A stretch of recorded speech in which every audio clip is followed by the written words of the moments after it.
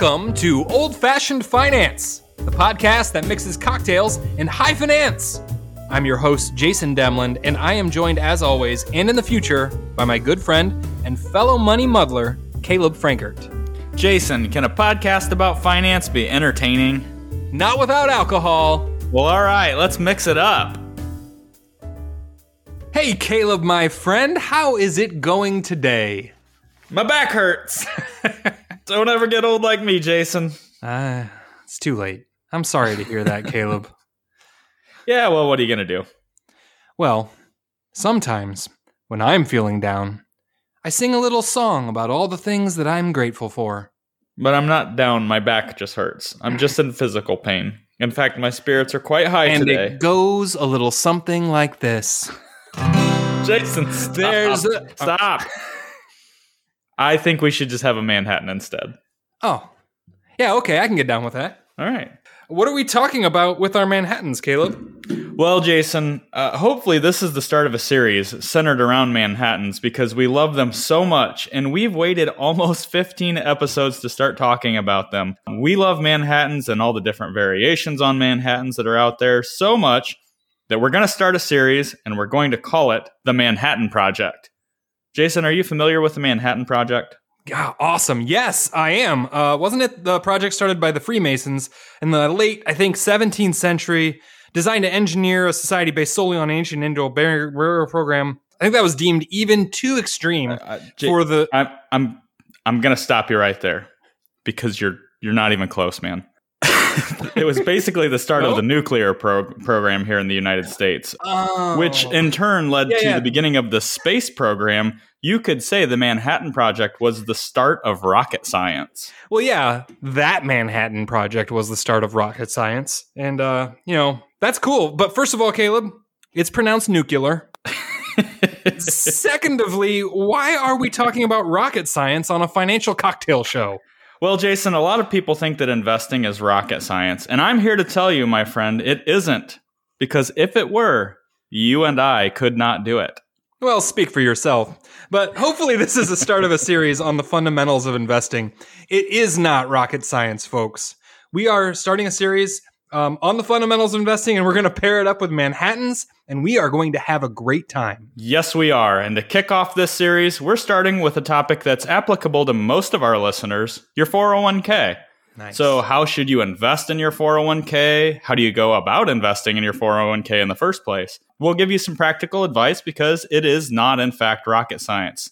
But I digress. The Manhattan.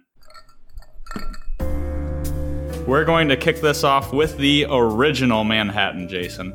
That's great. Caleb, I'm so pumped about the Manhattan. I love it. So we should check in with our good pal, Dave Embry, and see what he has to say about this iconic cocktail. And his recipe is Dave Embry-like. It's very boozy. There's a lot of whiskey in this. It's 5 parts American whiskey, 1 part of Italian or sweet vermouth, a dash of Angostura bitters, and you stir it with ice straight into a cocktail glass, and you serve garnished with a maraschino cherry. And that's it. That's it. That is a pretty boozy recipe. It's been a little while since we've gone back to Dave Embry, but that's a good place to start. It's one of the essential 6, so you got to start there. I do mine a little bit differently, and I've been drinking Manhattans for quite a while, and I don't know. It's one of my go-tos. I got to say, martinis and Manhattans have been my drink of choice lately. So I've been making them a little different at home. What we're sipping on actually right now, because we've had a couple of these in preparation for the show, is 2 parts rye whiskey. And in this case, we used Whistle Pig, 10-year aged. Oh boy. Whistle Pig. Oink. So basically 2 ounces of Whistle Pig rye. I like a rye because it's got that spiciness. And then I go up to 1 ounce of sweet vermouth. So a 2-to-1 versus a 5-to-1 ratio. The sweet vermouth of choice, it's got to be Carpano Antica. We have Kochi as well, which we're using today because we're out of Carpano. And it's very good. However, Carpano Antica makes a huge, huge difference. So 2-to-1. I still throw the bitters in there, Angostura bitters. Again, stir with ice, strain it into a cocktail glass, and serve garnished with a maraschino or to be specific, Luxardo maraschino cherry. And it's just great. Mwah. It's beautiful. And before we move on, because I have it written down here. It's not my handwriting, but the recipe for the best Manhattan cocktail ever. This is a variation that we whipped up, and boy, we were feeling really smart when we came up with this. What if we did this? What if we did this? And then come to find out, Jerry Thomas had done this recipe in the 1860s. So yeah. I'm excited that we were thinking along the same lines as America's bartender, but we didn't invent it. If we did invent it, boy, we would be very proud of ourselves. But we mixed up a couple of these, and around the office, this seems to be the most popular variation. We used Weller 107, Weller Antique 107, I believe. Mm-hmm. So 2 ounces of that, 3/4 of an ounce of Cointreau. You could use triple sec, but I recommend using Cointreau. 3/4 ounce of this Kochi vermouth, 3 dashes of Angostura bitters, and then we garnish this one with an orange peel as well as a Luxardo cherry, and that's pretty fantastic too. So yeah, we celebrated a little bit with Manhattans. We went a little overboard with preparation. We tried a couple different variations, but there's a lot of different variations. So I think this series is going to be really fun. It's going to give us a lot of opportunity to get into some of these cool variations of Manhattans that are out there. And we'll dive into various financial topics that are, in fact, not rocket science, and hopefully have a blast doing it. Yeah, it's a match made in heaven. Manhattans have a depth and a width to them that we're never going to finish. Like we can stay on the surface of Manhattans, and talk about them forever. We could dive really deep into the details of it too. And yeah, you looked at how to make bitters and things like that. I know, it was exciting. There are so many different types of vermouths and ways that that's made. We could talk just about vermouth, Caleb. Mm-hmm. That's why it fits so well with basically investing is not rocket science. When we have talked to people and gotten feedback from our show and in the speakeasy too, most people, this is finance. What most people think of with finance, and especially a finance podcast, is investing. So we want to address that with this series. Maybe we're thinking a monthly thing. We'll see how often this pops back up, but it'll be our Manhattan project. Yeah. Talking about investing. I'm excited. Like you said, people think of a finance podcast maybe as an investing podcast. That's a pretty important part of what we do. But again, the reason that a lot of people struggle with this or even put it off is because it is a little bit intimidating, and they look at it like it's more complicated than it really is. So hopefully we can shed some light on some of these things, give you a good base level of understanding. And again, have a lot of fun in the process. So, Jason, you've got a little bit of history on the Manhattan there, don't you? Yeah. Well, I want to talk about the Manhattan. This is a great drink. Caleb. Yes. Right now, you just said what your 2 favorite cocktails were that you were going back and forth on. What are those? Will you tell our listeners again? Martinis and Manhattans. When I say martini, this isn't a martini episode, but I'm going to clarify gin martini. A dirty martini, to be specific. Yes, you're a fan of the dirty martini. We talked about martinis and the history of those many an episode ago on the Gold episode, if you want to look for that. We talk about gold. We talk about martinis. And I say right a lot. Is that the episode where you were doing the right? The martinis were hitting the spot. But the Manhattan and the martini, I bring that up, Caleb, because they're related. Oh, okay. They basically were born one right after another. They're siblings. The Manhattan probably came first, though. Okay. Because basically we had, in the mid-1800s or so, America was getting libacious and enjoying their cocktails quite a bit. Mm-hmm. But mostly the cocktail was a hard spirit. Like you get your brandy, your gin, your rum, whiskey, and you kind of put some bitters in it, maybe a little sweet. What did you say? You put a little bitters in a glass? Put some booze in a glass. You put some sweet in a glass. Something like that. You put some bitter in a glass. Put some bitter in a glass. You got yourself a drink. And so that's mostly how folks were drinking cocktails in America in the mid-1800s. Eventually, wines and spiced wines and this winey kind of beverage called vermouth cropped up. I was reading David Wondrich on this, his book Imbibe. Totally recommend again to everyone. I should probably recommend that every episode. It was talking about the history of this and talking about cocktails being that really booze, liquor forward, hot, spicy, with a little bit of bitters in it drink, and punches coming out. A punch doesn't accent the one liquor like a cocktail really does. It's more of a blend. You want an even blend of everything. And what happened is basically a marriage of these two philosophies came about when the Americans started messing around with vermouth when it came over here. It didn't take too long. There's 2 theories. Either somebody was thinking, oh, vermouth is nice, but it's not powerful enough. Let's add some booze to it. Mm-hmm. Or they were thinking, this cocktail is nice, but it's kind of kicking my butt. Yeah. Let's bring it down a couple notches here. and make it more complex. Yeah, which might be why we opted for the 2 parts whiskey, 1 part vermouth rather than the 5 parts whiskey, 1 part vermouth. I like bourbon. I like it by itself, but if you have the right vermouth, it's pleasant. It's really nice. I like more of it. Yeah, definitely. And you were a wine guy before you were a cocktail guy. A long time ago, yeah. The wife and I used to do some vineyard trips and things like that. That was a lot of fun. Wine just gives me a headache because I like reds. I like the dry reds. Not a big sweet wine drinker. Never really was. Vermouth, maybe a little different story. Just have a little bit of that in with a really spicy drink like rye, like we have in the Manhattan. Mm-hmm. It's they just play off of each other really well. Yeah, so that's really how it came to pass. Who actually invented the Manhattan is really up for grabs. Jim Manhattan. Yeah, it was Bond, Manhattan Bond, or Erasmus Manhattan. No, it was probably the Manhattan Club. I think that was in San Francisco. I'm checking my notes and I didn't write down where that was. But probably the Manhattan Club has the most claim to where this came from. Around this time, lots of people were mixing vermouth and spirits to figure out what they liked. It turns out that brandy and vermouth never really caught on. We're going to have to try that sometime. And eventually people were like, let's do gin and vermouth. And they're like, oh my goodness, we're onto something. And that drink, the martini, got way more popular than the Manhattan. But the Manhattan was out and it was written about quite a bit. And it confused bartenders at first because nobody knew what that was. It was called a couple of different things. The Manhattan cocktail, but it was also called the Turf Club cocktail and the Jockey Club cocktail. Interesting. So some newspapers were writing about it. It was notable enough.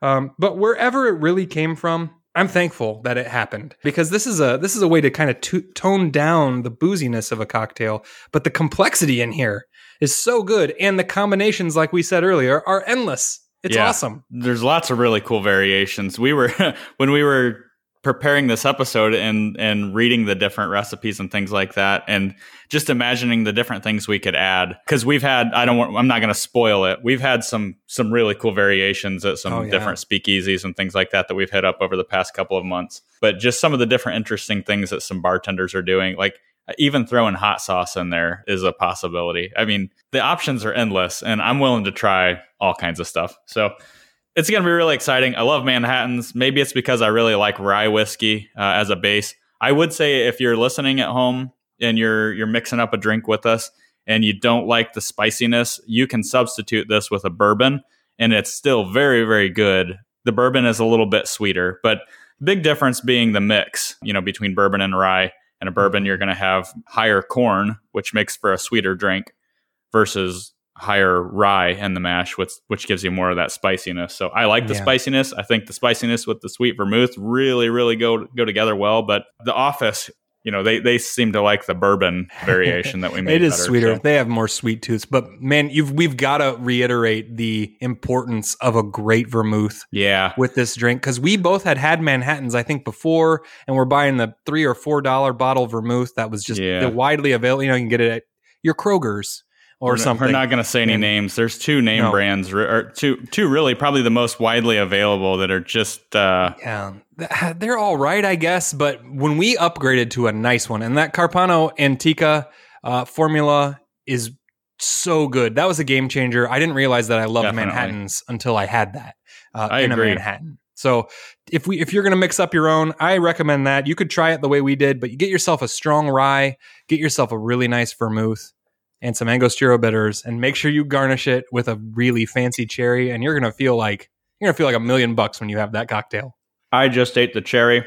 That's a good bow on this one. Let's wrap up the drink talk and get to the finance topic. Let's get down to the money, Caleb.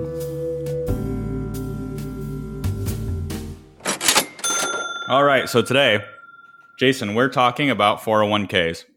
Really, for a lot of people out there, most people out there, they have some kind of work retirement plan available, whether it is a 401k or a 403b or a 457. A lot of these things are going to be plug and play, but we're going to just talk about the 401k today to start. And a lot of these things are going to be applicable, really, whatever your plan happens to be. So this should be very beneficial for most of our audience out there, I would hope. Yeah, specifically investing in your 401k. But if you've got a 403b or a SEP IRA or a simple IRA or some other employer-sponsored plan, a lot of this might apply to you too. But we'll keep this in the realm of 401k for right now. Well, and a lot of people say 401k whether they have one or not. So Yeah. again, Right. This is really basically your work retirement plan that's available to you.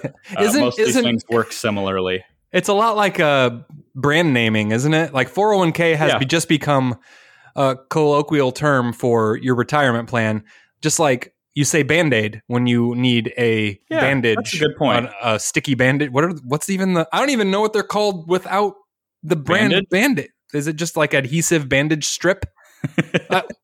Or Kleenex. Vaseline is petroleum jelly. Kleenex are paper nose blower towels. That's a good point. A lot of people say they have a 401k. They don't have a 401k, but that's okay because it works pretty much the same in most cases. There's some nuance there. We'll try to be careful when those differences pop up. So we'll try to keep it with uncontroversial, I hope. All right. So, Jason, let's just start where we should, reading the tax code. Of course. We're going to get into IRS Section 401 in 45 minutes. Then we'll start talking about what that means to everybody. Here goes. No, just kidding. That's right. Yeah, lots of folks don't realize that, man. Now that everyone's got a couple of Manhattans in them, just sit back, listen to the tax code. I promise it'll be all right. If you haven't slept well the last couple nights, this will do the trick. Yeah, folks don't realize that 401k is the name. So we're going to start with why it's called that.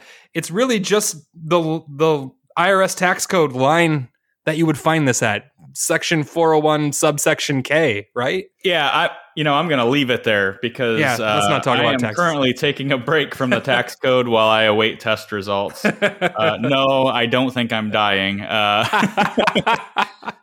I have sat through the IRS 2 of the 3 tests that I have to take here. And before I go on to the third, I get to wait a couple of months until I find out how I did on the last one. So that's it for everyone out there listening. All you got to know is it's part of the tax code that makes this option available to you. Aside from that, don't go reading the IRS Section 401. I mean, you can if you're unless you're having trouble sleeping. Yeah, if you're having trouble sleeping, that's a different. Or you enjoy hurting yourself. The IRS makes a bunch of rules for how your 401k can work. But let's talk about the logistics of how your 401k got established and how it's probably working. Okay. So you probably know that your employer offers it, if they offer it, that you should take advantage, and that there are other people involved. So there's a plan sponsor, that would be your employer. There's a third-party administrator, sometimes just referred to as a TPA, and they make sure that your employer is really just following the rules, following that IRS code 401. There's a record keeper. They make sure that all of the transactions are accounted for and the like, and make sure your payroll deductions and everything are correct. Yeah, that's right. Sometimes the TPA and the record keeper are the same. Companies use places like Fidelity for that reason. Knowing that's important, but it might not make a big difference to you, you who are making the contributions to the 401k. Yeah, so what really does make the difference to you, Joe Public? We're going to talk about making contributions, right? Punching the time clock. Sit back, youngin', while I talk at you for a minute. First thing people think about when it comes to their 401ks is that they should participate. Everybody tells you from the time you get your first job, you should invest in your 401k. But there is a very alarming fact. According to Bloomberg in 2017, 2 out of 3, Jason, Americans who have a 401k available are not using them. Holy effing F, Batman. That is alarming. Especially because many of those employers are giving out matches. They're giving out free money. Free money. Match. I think people hear that term. You should invest in the 401k. There's X amount match. Okay, that sounds good. What does that mean? It means free money, folks. If you have a match, think free money. Free money. Okay? Yeah. Jason, we've both reviewed clients' 401k plans, have we not? Some we find to be... Yes, we have. Yes. We have. Yeah. I have. Yeah. No, yes, we have not. If you ask somebody, have we not? How do you answer? All right. What's the correct answer? Have we not? I'm not going to ask you any more questions. Jason, we have both reviewed clients' 401k plans. Correct. Some we find to be quite robust, actually, in the offerings that they have, available options. Others are lacking, to say the least. However, a company match is free money. So I don't care if you have 3 funds available. Let's say there's a conservative, a moderate, and aggressive, and you say, oh, I don't participate in my 401k because the options are terrible. Okay, so if you have a 5% match and you put 5% of your paycheck in there, your return is 100%. You put 5 in, they put 5 in. So what if you have lousy funds? You already made 100%. There's not a whole lot of options out there that are going to give you that. Yeah. Even if you got bad investment options, getting 100% return is really hard to beat. You should participate. Double your money right away by investing in your 401k if you have a match. Right up to the match. So rule number 1 is invest in your 401k. It's not rocket science. Your starting point for investing needs to be at your employer's plan up to the match. So, for example, like we just said, 5%, maybe 5% is the match.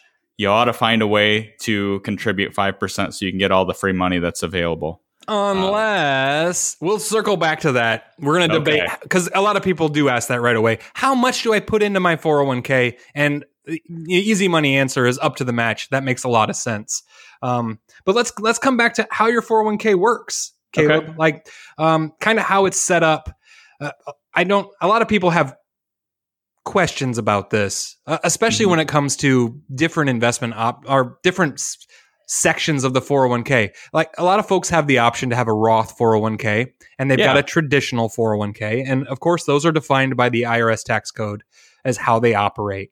But talk a little bit about the Roth 401k and what happens. How does your money get in there? How does the company money get in there? Just tell us that for a little bit. So I think that folks out there who have invested in a 401k for some time are probably familiar with a traditional 401k. If you've been at your company for, I'm going to say, let's say maybe 10 years or longer, this is probably the only option that you've had.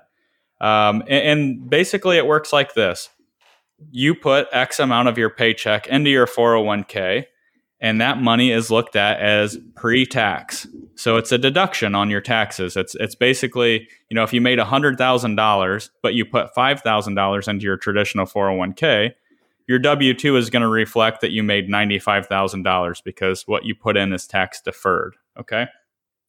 And the idea of that is that money continues to grow tax deferred. And we've talked about this in prior episodes, so that when you retire and are in a insert laugh here, lower tax bracket, we'll see about that. When taxes go down in the future because the government needs less money. Supposedly, you'll take that money out at a lower income tax bracket and pay less taxes. We'll see about that. But that's how the traditional 401k works. Now, we've talked about Roth IRAs here on the podcast and the tax benefits of that. Same scenario. Let's say you made $100,000 and you put $5,000 into a Roth. Okay, your W-2 is going to show that you made $100,000. You didn't get a deduction, but that money being taxed before it goes in grows tax-free until you take it out in retirement. So the Roth IRA, if you go back to the Roth episode that we did with New Riff and all that, that is a great option. Why not incorporate that into the 401k space? So we did. It's becoming a lot more popular option. More and more employers are adopting this. There's actually some legislation out there. I told you I was taking a break from the tax code, but I can't stay away. I just need to talk about taxes. Work that tax code, Caleb. Work it. There's a possible Secure Act 2.0 coming out that's going to change some things and make them even more available, and also open up for simple plan folks and SEP plan folks, Roth options, and those kinds of programs as well. So I'm getting my hopes up. Yes, it's really exciting, honestly. It's a big game changer. So far, everything I've seen in this quote unquote Secure Act 2.0 looks awesome. I'm waiting for them to lower the boom. But in a nutshell, the Roth has become an option inside of 401ks for many, and it's not advertised real well. So let's say that you've been at your employer for 10 years and you've been investing in the traditional 401k. They might have adopted the Roth option and not really communicated that well to you, and you're still contributing to the traditional. good. You're still contributing, but you could be contributing in a more beneficial way, possibly from a tax standpoint. So open enrollment is coming up here in, let's say, 4 or 5 months, where you learn a little bit more about your benefits package. We'll get into when we distill it down and give some action items. This is where you want to start. Find out what's available, traditional or Roth, and find out what you can take advantage of. A Roth IRA has a lot of stipulations as far as income and who can contribute. That's out the window when it comes to a Roth 401k. Okay. So if you make too much money, it's all right. You can still contribute.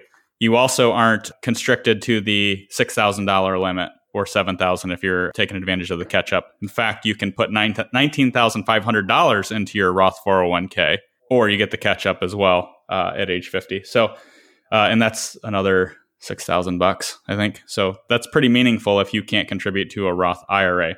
That's really important that we know what is available, traditional or Roth. Jason, explain a little bit about how the matching works, though, in a Roth versus a traditional. Yeah, if you get a company match, let's say it's 3% of your pay, 100% of your pay up to 3% is usually how they say it. So you do that, you will put your money in. Let's say you just put in 3% of your pay into your Roth 401k because you decided that was an awesome option. The company will put your match into the traditional side. Right now, because of, I don't want to get into it, I guess, a lot, but because the IRS doesn't want the company to be able to expense everything and not pay any taxes, they have to put their money, their portion goes into the traditional 401k side of it. So, well, also the company likes taking that deduction too. Well, yeah, they get a deduction for those contributions. Oh, yeah. So they like those deductions as well. Yeah, I mean, it's good, but they don't even have the option to put it in the Roth side. Right. So they have to. It's not because they're being greedy. They cannot put their contribution into your Roth section. Yet. Don't be upset yet. It was you. We had somebody that didn't know or thought, because their company had communicated to them that if they put their contribution into the Roth 401k section, the company would not match. No, it wasn't me that thought that. It was a client of mine that thought that. That's what I was saying. Oh, yeah. Okay. It was a client of mine. Oh, yeah, it was you, Caleb. Caleb, you thought this. Hey, Jason, how's my money doing, by the way? I lost it all. Oh, man. Well, you win some, you lose some. That's how this thing works, right? So that's a misnomer. I talked to a prospective client who told me, yeah, we have a Roth available, but I was told that we don't get the match. Well, that's not true. That's illegal, for one. The kind of truth in the details, what got lost there was, well, we can't match on the traditional side, but we still give you the free money on the traditional side. Did I just say that backwards? You can't match the Roth side. The Roth side. They can put the match in, the same dollars, into the traditional side. Yeah, that's right. Yeah. So it's still good. It's still okay. I'll take the free money tax later. It's awesome. It's still good. It's a great deal, y'all. Hopefully that explained a little bit about how it works. If you have more questions, pop them in the speakeasy. 401ks can be confusing. If you've got access to it, you got to try to use it. So you got to kind of understand how it works. All right, let's answer that question that is next, which is, how much should I invest in my 401k? Yeah. I'm just going to say, and this is where I might differ from some big personalities out there in personal finance. Jason Demland being one of them. This is one of those things that we've debated, but the idea of not investing in a work retirement plan while you're still in debt, I totally understand the logic. I just have a hard time because I know how humans are wired. Let's say it takes you 7 years to get out of debt. That's 7 years of free money that you're not taking advantage of. So I kind of work it into the budget as much as I can and say, look, if the company's willing to give you free money, find a way to put in up to the full match. Now, you're not going to miss 2 or 3% on your paycheck, most likely, if you do it from the start. It's a little bit harder if you work somewhere for a couple of years and then they've got a 7% match and you say, okay, great, I'm going to put 7% in. Mm-hmm. You'll probably notice that. So, that's again why we say do it early, do it often, start at the match and work your way up. That's kind of my rule of thumb. Again, I understand the logic and I'll let you speak to that actually, rather than me explaining the other side of it, Jason. Yeah, well, you're saying the match is so lucrative that you should figure out a way to take advantage of it. Basically, it's the old adage of paying yourself now. Pay yourself first, which is really smart. And I'm not really against this in principle. There's a lot of behavioral finance writings or research out there that says that this is a smart thing to do. Take advantage of the match. The old Dave Ramsey baby steps method for this really is getting that intensity while you have a bunch of consumer debt, pausing even the match. It's one of the most controversial things I think he teaches. And my rule of thumb really is if you're going to get out of debt within 3 years, go full hog at it and don't worry about saving for retirement at all that time. And I know that's controversial, but if it's going to take you longer, it's really hard to beat the math on the compounding of your retirement savings over 5-10 years. If you're not putting money in, it's probably going to out earn the interest rate you have on, lower consumer, not like the 24% credit card debt you have, but some other stuff. Unless it was the last 3 years. Yeah. Right. So, but that's just the point. We don't believe in market timing or anything, but I could look at someone who skipped out on the free money and investing in their 401k at all over the last 2.5-3 years. Think about how much further ahead they would be now if they were putting, let's say, 5% in and the company's throwing 5% in as well. I mean, they got a leg up versus someone who starts this year. And, this year's up, but it's not over yet. You just, again, it's a market timing thing, but it's free money. I understand. And I think the Dave Ramsey principle is it should hurt and it should be motivation for you to get out of debt quicker. You should notice that you're missing out on the free money so that you buckle down and get through it. I totally understand it. I don't like leaving free money on the table. That's where I stand. I hear you, man. So the amount that you put in there, let's just go ahead and say this is like the hierarchy of retirement savings. The first place to look is always the employer match at your company plan, because we just said that's 100% return guaranteed. So you start there. Where do we go next? Well, no secret. We love Roth IRAs. If you can make a contribution to those somehow, you should probably be checking that out. And we just did an episode recently on health savings accounts and using those for financial independence and for saving for retirement. Should we not check those out, Caleb? The double whammy? Yeah, I think you have to look at it. Isn't it a triple whammy? Did we say a triple whammy? No, I think I don't know. We might have just said double whammy. It's a triple whammy. It's at least a double whammy. At minimum, it is 2 whammies. It's so much whammy against the IRS. So I would look at those. We've said before that 15% of your income is a good rule of thumb, but it really depends on so many more variables to get your financial independence number, the retirement quotient, what are the other? There's all these other branded names for that number that you need. Oh, what's your number? Yeah. That's the one I remember all the time. The old Voya commercials with the little orange rabbit. Or maybe I'm getting their ad campaigns. It was Voya, though, I'm pretty sure. Or Ing. Or ING before Voya bought them. I don't know. Yeah. Ing. But here's an idea. Let's put some math behind it, Jason. Let's roll this problem in some math. Let's say you make $100,000 and we say that magic number is 15%. And your company offers a 5% match. I would tell you, put 5% in. The company's going to give you 5 too. That's great. Okay. But you want to get to that magic number 15. I think the next place that you go is you look at stop. I have a question. You put 5% in and they have a 5% match. Does that mean that you're now up to 10% of your income for our rule? That's a great question, Jason. 10% is going to retirement, but we want 15% of your income going to retirement, correct? That's what I would say. Yeah, I would disregard gross income. I would disregard the company match for purposes of this exercise because having more money saved is always better than having less money. Absolutely.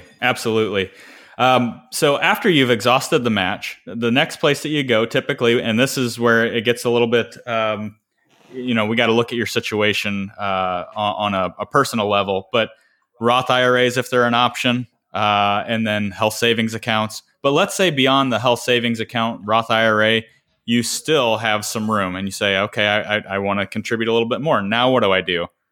Well, that's where we would typically recommend that you go back to the 401k. Mm-hmm. When you've exhausted all of the other tax preferred methods, go back to the IRA. And we like the Roth IRA and the HSA for a lot of different reasons.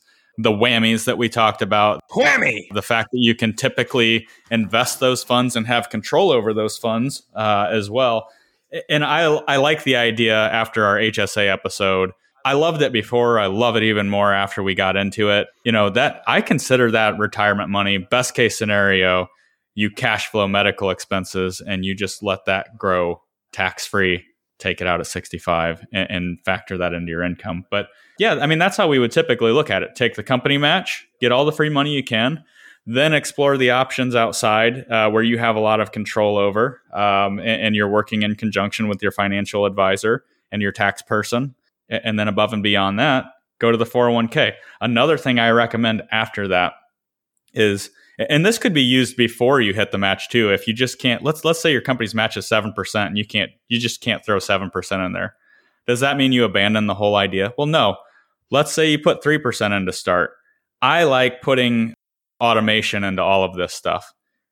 Almost every plan that I see out there will allow you to, at the beginning of the year, increase your contribution by X amount every year. So I tell everybody, even if you've hit that magic number, 15%, whatever, above and beyond that, increase that automatically by 1% every year. You're not going to notice that on your pay stubs. You're not gonna miss that 1%. But again, that's another, when we look at compounding over 30 years, next thing you know, you're contributing 20% of your paycheck. That's fantastic. So I like the automation in there as well. I've never seen that work out No? over years. People usually stop it because it gets big. I have to say, I don't think I'm really a fan of setting the automated 1% a year increase. I know everybody, especially the 401k plan custodian, is like, yes, please do that. We need more money in here. And I get it. And you're saving more. And I'm sure there's good behavioral reasons for putting it in, because you might not notice an incremental change like that. I've just never seen it work out in practice where folks have ended up with 20%. Yeah, I saw one with 25%. That's amazing. And they had a great plan too, actually, like a 10% match, which is unheard of. Oh my goodness, that's awesome. But I like the automation behind it. It's okay for you to disagree with me. I don't think that we're gonna come to fisticuffs over this one. But the idea, I think, really is, if we exhaust the match and then the other avenues, and you're still looking for places to go, well, unless you've hit your contribution limit on your 401k, I like the idea of just ticking that up every year. I think it's just like the nerd in me that's like, no, I want complete control. I want to have the exact dollar amount in there to reach, whatever the expected end game is. I'm sure I know there's value in doing that too, and just pumping it up without thinking about it. Automating things is good. You won't, screw it up. So maybe this is food for thought, but what if you've got a Roth 401k available and you've maxed out your Roth IRA, you've maxed out your company match? You're saying that you would rather go somewhere else with those extra contributions? No, I'm just saying I wouldn't have an automated 1% a year thing come in. I would have, okay. I would reset it every year when I've decided what I want my plan to be for how much I need to save. I think going into the plan up to the match, then into a Roth, usually if you can get in there, and there might be some fancy ways, then looking at HSAs if you have that option, and then coming back into the company plan until it's maxed out is awesome for saving up if we're only talking about tax qualified money. Now, remember, all this money, you are going to have a penalty if you take it out before the retirement age, whether that's 55 or 59 and a half, and depending on the account, or 65 for the HSA.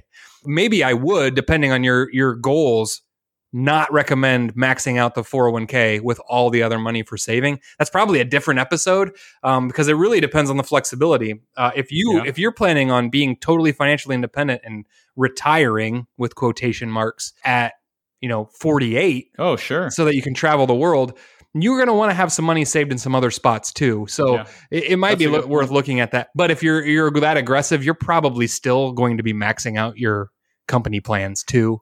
So yeah, I would think so. Usually we're right there. That's what I think about it. I just like the manual control rather than the automated, and I don't know why. Well, I think that if you're, I see what you're saying. I think that if you're working with a financial advisor, if you are, they should be asking you about these things. By the way, we like to spend time with our clients to talk about their 401k plan. A lot of folks think that we're getting way, too into their business. Maybe, I don't know, but if you're having a meeting, at the end of the year and you're looking at your benefits, open enrollment period and things like that, you should be talking to your financial advisor about it. And yeah, Jason, if you can sit down with your financial advisor and come to the numbers that, this year we're going to put this much here, this much here, this much here, and so on and so forth, that's great. If you're doing this solo on your own, I like some automation, but in an ideal world, you'd be working with a financial advisor who's helping you direct the traffic kind of, and intentionally every year looking at where every dollar's going. Yeah, it can be awesome. Caleb, let's talk about what everybody wants to talk about in 4 minutes or less. Yeah. picking the actual investment options inside the 401k. So this is where your bread gets buttered. This is where everybody gets real into the numbers. They're looking at Sharpe ratios and PE, and they're looking at Sortino ratios and alpha and beta, right? Disco, bravo. Yeah, R squared, all that stuff. Yeah, for sure. This is really, this is the part that everybody likes to talk about. It's the sexy part, right? However, wah, wah, wah, wah. How much time do we really spend on this? I mean, it's important. Don't get me wrong. The idea is have investments and have them long term, and don't buy crappy investments, and you're going to be all right, most likely. Yeah. What's the number, Jason, when we look at how much of your returns is based on your allocation, not your actual investments? I wish I had the actual study to pull up, but 80% of your return, I think, is based most off your allocation rather than the individual investments themselves. I'll Google that quick. So basically what you're saying there is, if you should have a 75% stock to 25% bond portfolio, you're going to get 80% of your returns based on just having those numbers in line. The additional 20% is kind of up to the investments that you seek out or that you decide to employ. You can do it. I've seen people overthink this, approach it like it's rocket science, and do a really bad job with investment selection. I mean, I've seen all of it, man. For the most part, if you're in those ranges, though, you're going to be, as long as your allocation is appropriate, you're probably going to be okay.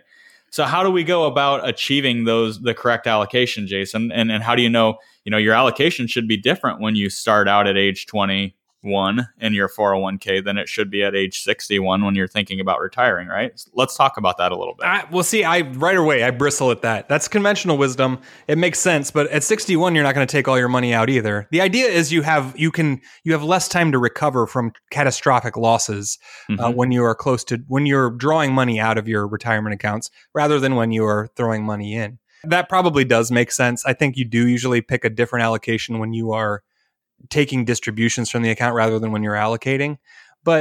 And those numbers have looked different over the last 5 to 10 years, I think, than what they would be traditionally, just because of where bonds are and returns. And I know. That's true. Well, because we look at what the conventional 60-40 portfolio has done over a historically long period, and it's not going to cut it now, even though you could look at the numbers and say, well, look, if you go 60-40, you can't go wrong. Yeah, I see what you're saying. So investing in the so-called safe assets that you used to be able to invest in, like bonds and treasuries, and CDs for that matter, used to return you something that was livable. And they don't now. So I get why you're saying I could be skewed with a little recency bias on that. And that is true, especially as we are right now. But most of my argument comes from, when do you stop being a long-term investor? Is it when you turn 59 and a half? Is it when you take Medicare? And it's not. Like, ideally, if you've been growing this money your whole career and you're retired now, you still are probably going to grow it, hopefully, for another 25, 30, maybe 40, 50 years with the medical modern science that we have. That's my argument, is not being overly conservative when you're saving for retirement, because your time horizon is probably long. Yeah, I think that the mistake is planning to retirement and not through retirement. You got to realize that when you retire with life expectancy where it's at, you should be planning on 25 to 30 years. All of our financial planning software, if they have you retiring at 65, we're almost banking on 30 years of withdrawals. Man, I was at a keynote presentation by Rick Edelman, who runs a giant registered investment advisory firm. And he was like, if you are a financial advisor and your planning horizon is only out to age 95, you are committing malpractice. Oh, he's like, your clients. Oh, he shots fired. It was a little bit of a crazy shock jockey. Yeah, like he's like, we're going to cure death. When he said that, I was like, no, I mean, you're not Jesus. But he was raising an interesting point that lifespans are continuing to get longer and longer. So he's like, your clients now will live to 150. Are you planning out that long? No, but that's to get to the point, though, is that you're still a long-term investor even when you retire. So, Jason, let me ask you, because we see 401ks every day, what's becoming more and more and more popular is target date funds. Yes. It's the set it and forget it approach. What do you think? I mean, let's be fair here. Is that feasible in your opinion? I have my own. There are. It's feasible. I mean, there are worse things you could do. It's definitely better than invest. Yeah, it's definitely better than what some folks have done. And I've seen all sorts of strategies for picking investments in 401k. It's like pick 10 funds and put 10% in each of those. What that doesn't, I mean, why 10? I don't get it. Or pick very arbitrary. Most people just pick one fund and they sit it there. And sometimes, Caleb, it's some fund that doesn't grow, like a preservation, stable value fund. Target date portfolios have been invented to lift that risk out of the 401k. Yeah. The problem is a target date fund is based on your age, which could be okay, but it usually is full of poorly performing funds that the record keeper or custodian wanted to put into the target date fund, and they're expensive. It's a fund of funds typically, meaning it's a fund with a lot of different funds in it. So you get kind of a layering of expenses. The issue that I have with it is I like the mentality, right? You could say, all right, well, you can buy this same fund, when you first start participating in your 401k at age 21 and not change a thing until you retire. And that thing's going to move and change and the allocation is going to rebalance based on your age so that when you retire, it's going to be appropriate and it's going to do all this along the way. Well, my big problem with that is I have a couple, but one is the fact that it's based on that old school idea that, well, okay, if you're 30 years old, you should have 30% in bonds and 70% in stocks. Yeah. If I see a 30-year-old with 30% in bonds on their 401k statement, I'm flipping my lid.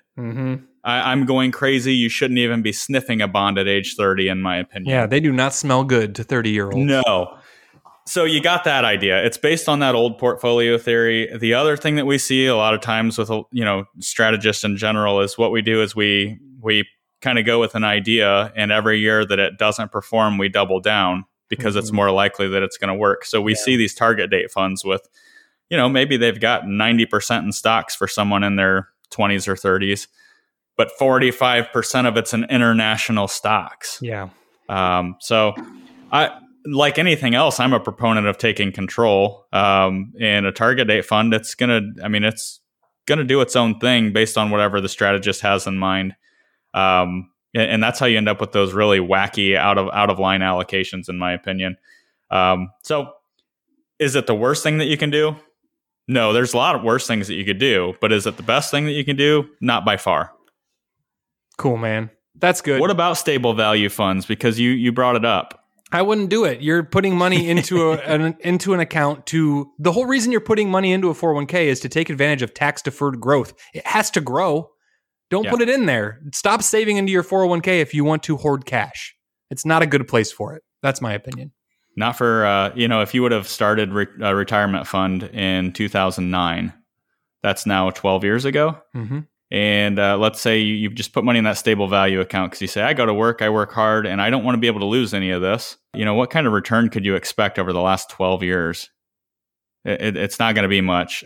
So remember, every dime that you're putting into retirement is money that you're probably not touching for, especially when you're younger. If you think about it along the lines of, I can't touch this for 30 years, then why would you invest it like you need it tomorrow? Good point. That was fun. Yeah, that was Any fun. more on allocation, Jason? We want to talk about giving a basic allocation recommendation. That's probably a different episode, so we'll do that again later. Let's move it on, Caleb.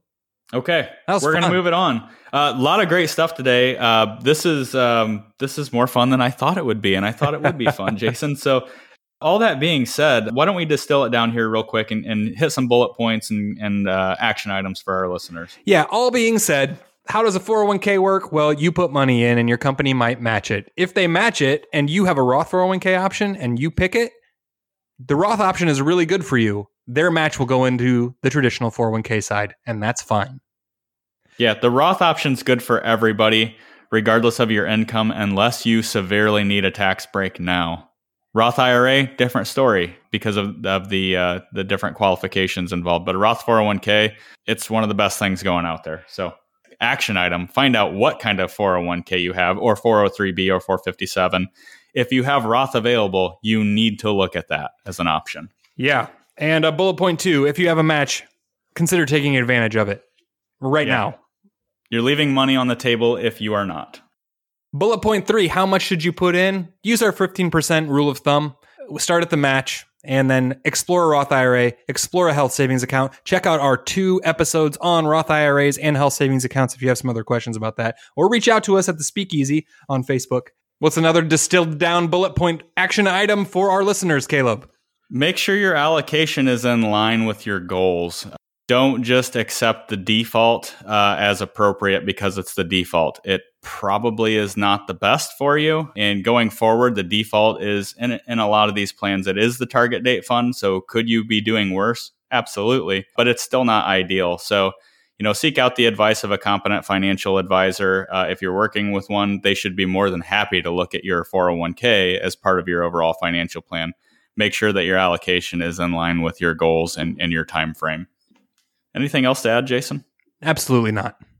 All right. So I think we're going to move this along to the next segment, which is Questions Straight Up.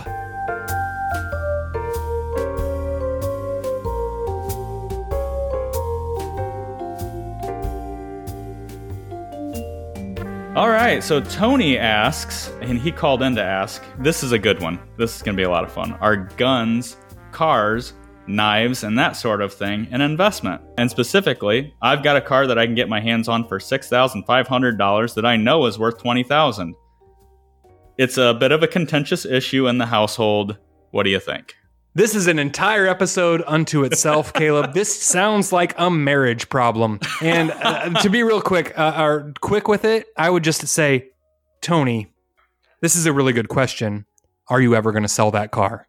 Okay. That's it. That's the question I would ask. Why are you buying it? Because is it a toy or is it an investment? An investment is made to fund something else. This sounds like the kind of thing that you use your investments to fund because you enjoy it. And there's nothing wrong with buying things you enjoy if you can afford it.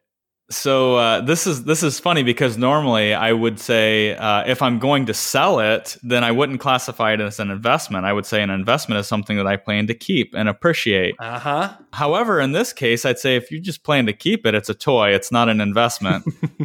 Happy wife, happy life. Tony clarified later when I was talking to him, and he's like, well, it's like if we needed the money, I would sell it for sure. Okay. I'm like, well, I get it, but I would sell...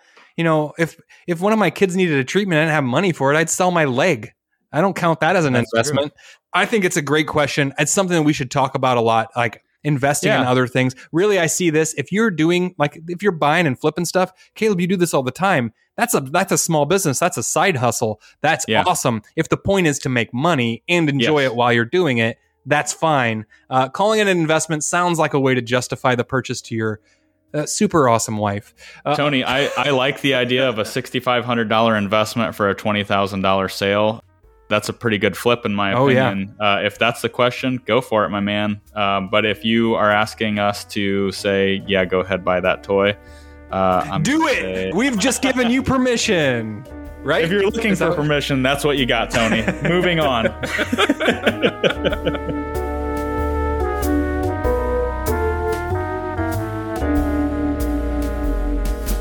Jason, this is the part of the show when we invite our listeners to speak easy about whatever's on their mind.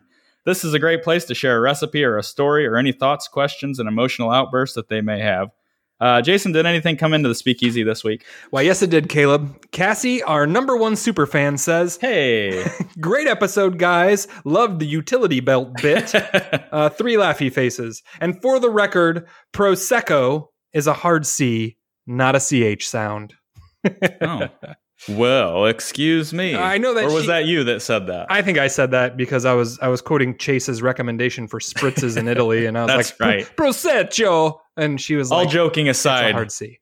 We always learn something from Cassie, don't we? Yeah, she's annoyingly smart. Sorry if our pun game hasn't been on point lately. We got to work on that. I know she appreciates that. Cool. Got another one here. Marcus Burns says, I'm really enjoying your content. The right balance of education, drink knowledge, and fun. Keep filling the cup because like I always say, you can't pour anything out of an empty cup. Cheers. Marcus also posted a picture of some Pappy, which made me jealous. Yeah. I'm just going to say it. Yeah, I would like to try that sometime. Yeah. Show off.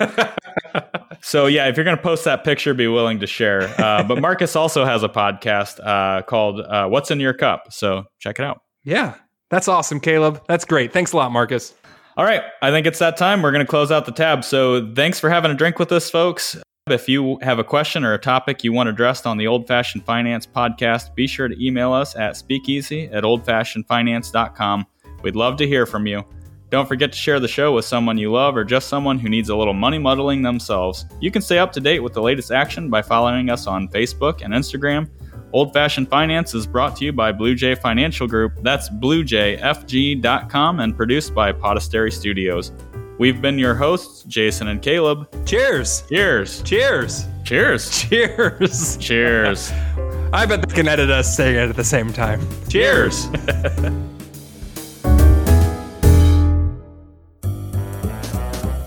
Blue Jay Financial Group, LLC, Blue Jay, is a registered investment advisor registered with the state of Ohio.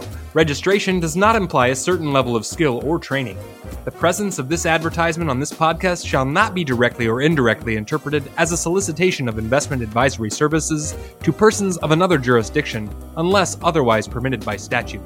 Follow-up or individualized responses to consumers in a particular state by Blue Jay in the rendering of personalized investment advice for compensation shall not be made without first complying with jurisdiction requirements or pursuant to an applicable state exemption. All verbal and written content on this presentation is for information purposes only. Opinions expressed herein are solely those of Blue Jay, unless otherwise specifically cited.